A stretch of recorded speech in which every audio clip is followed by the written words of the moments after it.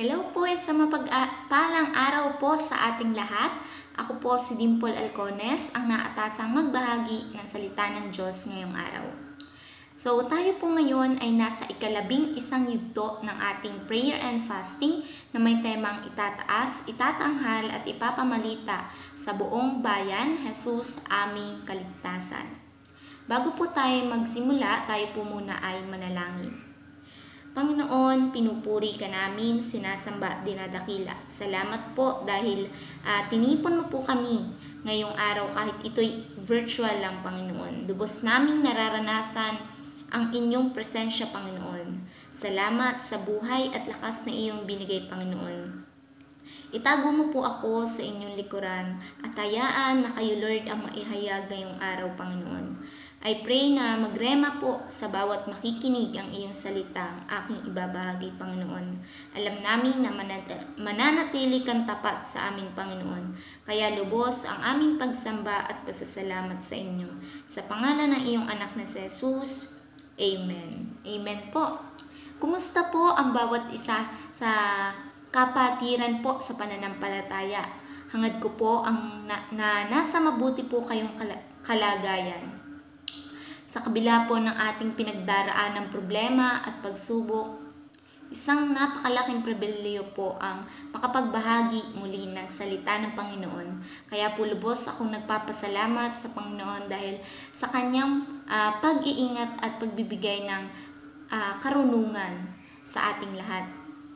Ngayong araw po, atin pong tatalakayin paano nga po ba natin ma-overcome ang mga toxic realities sa ating buhay. Pag-uusapan po natin ngayon araw kung paano ba natin mapapagtagumpayan ang pagkawala ng layunin sa ating buhay.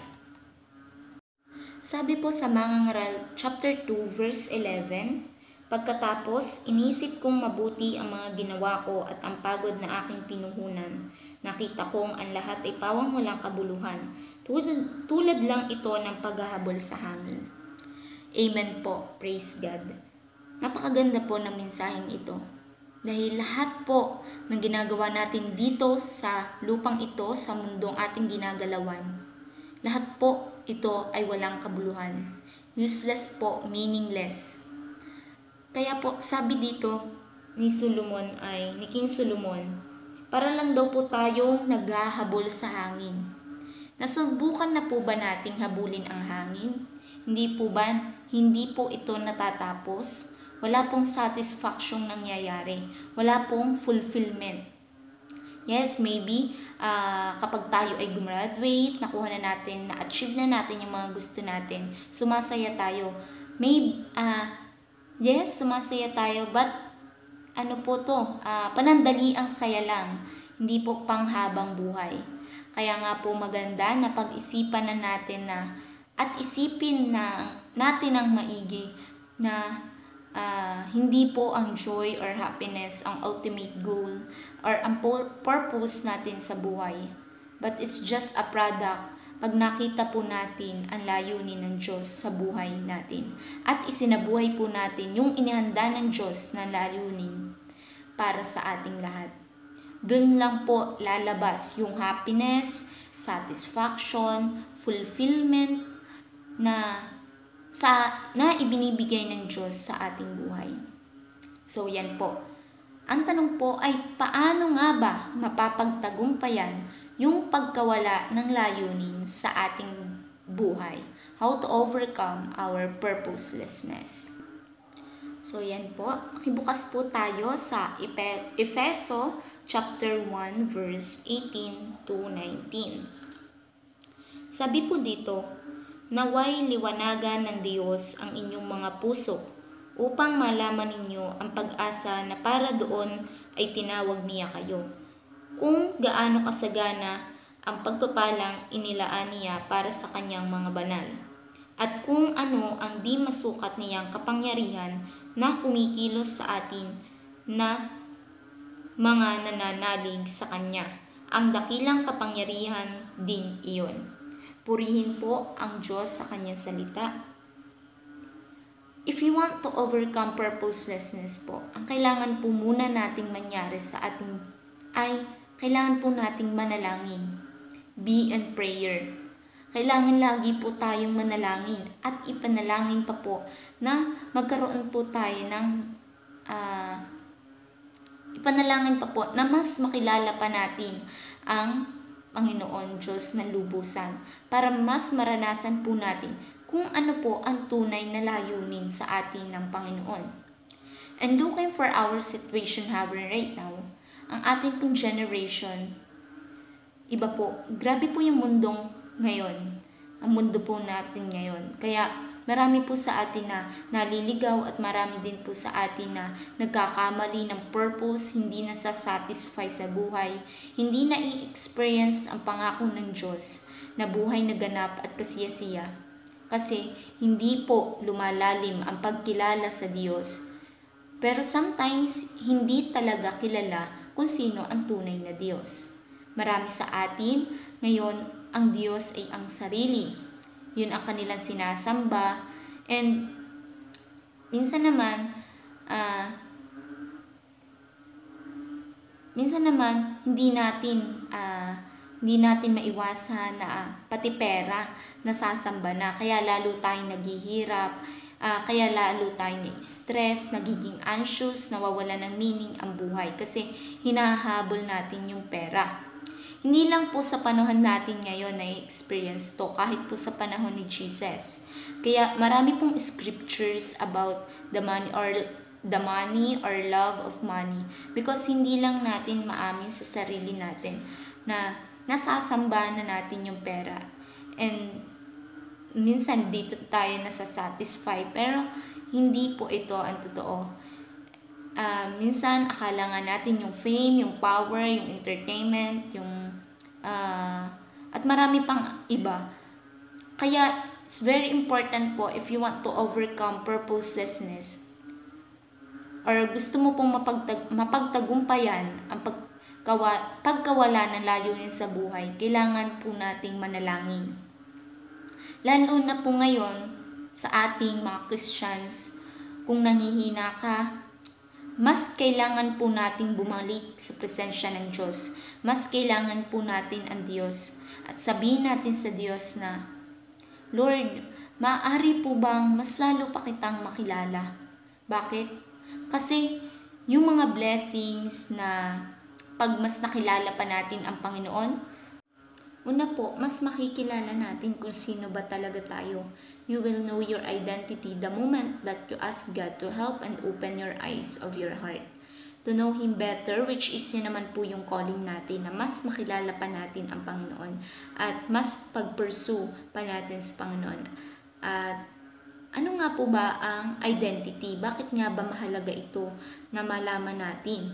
Kasi kapag hindi po natin nakilala ang sarili natin, una po, mamimiss out po natin ang mga bagay na dapat na i-experience natin dahil hindi natin kilala kung sino tayo eh. Pangalawa po ay nagagawa po natin yung mga bagay na hindi po natin dapat ginagawa. At ito pong dalawang ito na minimiss out po ang mga bagay na na-experience mo at nagagawa na yung mga bagay na hindi mo dapat ginagawa. Kapag nagsama po ito, hindi po natin mai-enjoy ang buhay na pangako ng Diyos para sa atin. Ang sabi nga po sa Efeso 2, chapter 2, verse 1 to 2, Noong unay patay kayo dahil sa inyong mga pagsuway at mga kasalanan. Sinusunod ninyo noon ang masasamang takbo ng mundong ito at napailalim kayo sa pinuno ng mga kapangyarihan sa iyong papawid. Ang espiritong naghahari sa mga taong ayaw pasakop sa Diyos. Ang totoo, tayong lahat ay dati ring namumuhay ayon sa pagnanasa ng ating laman at sumusunod sa mga hilig ng katawan at pag-iisip. Kaya't sa ating likas na kalagayan, kabilang tayo sa mga taong kinapupuotan ng Diyos. So ito po tayo dati, makasalanan, tayo po ay sumusuway sa utos ng Diyos. And wala po tayong laban dati sa kasalanan, sa sistema po ng mundo, sa gusto ng kaaway, and worse of that, tayo po ay kinapupuotan ng Diyos po. Ito po ay nung tayo ay namumuhay pa sa kasamaan. Ibig sabihin po nito na kinapupuotan po ng tayo ng Diyos. Wala po tayong ibang pupuntahan kundi saan po? Sa impyerno kung hindi tayo susunod sa Panginoon. And ito po ay nasa Bible, hindi po ito gawa-gawaan lamang or naimbento ko lang. Ito po ang nakasulat sa Biblia. And dahil nga po sa ating mga kasalanan na nagagawa dati natin, sabi po sa verse na ito, ipinapakita po kung sino tayo dati. Ito po tayo dati. Tayo po ay, ang sabi po dito ulit ay, namumuhay ayon sa pagnanasa ng laman, sumusunod sa mga hilig ng katawan at pag-iisip. Ito po ay puro pang sarili lamang, kung mapapansin po natin. Puro pang sariling kagustuhan. Akala natin ito na yung ito na ang purpose ng ating buhay. Dito tayo masisiyahan. Ito na. But, sabi ng Lord, useless lang to, meaningless lang ang lahat. Ito ay kasalanan. Pero sabi sa verse 4, subalit napakasagana ng habag ng Diyos at napakadakila ng pag-ibig niya sa atin. Praise God, purihin po ang Panginoon sa kanyang salita. Napakabuti talaga ng Panginoon. Sabi po sa verse 4 ay napakasagana ng habag ng Diyos. And now, that is our identity. We are alive now in Christ.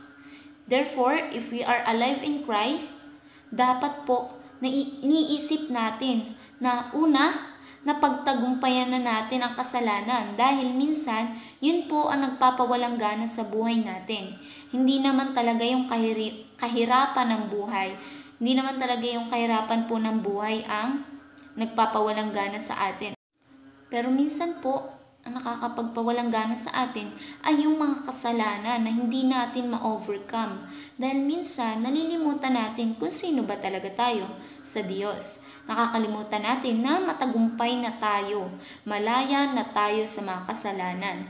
Wala na dapat kapangyarihan ang pagmumura, ang galit, puot at iba pang bagay sa buhay natin dahil buhay na buhay tayo kay Kristo.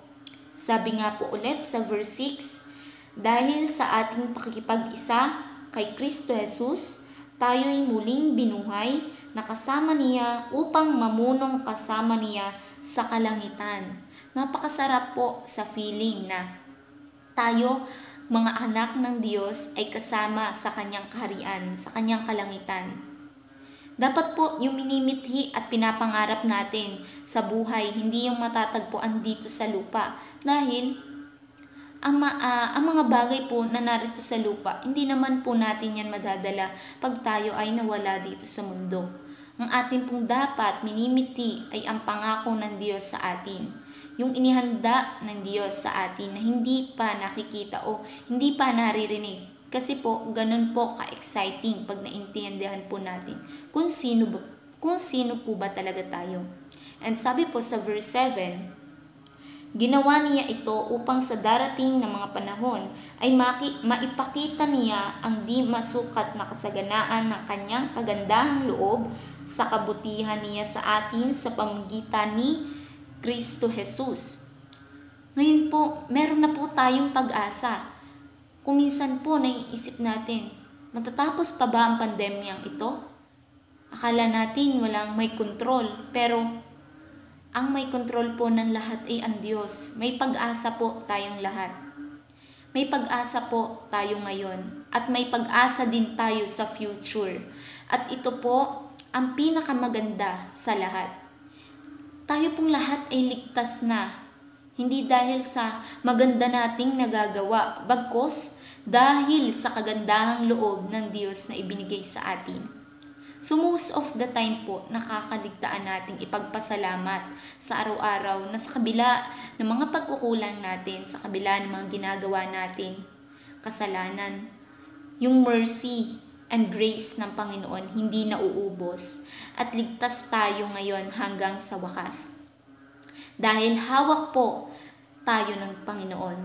At iyan po ang identity natin na wala kahit sinong makakaagaw. Kaya po kung minsan makaisip tayo na wala na yata akong purpose sa buhay.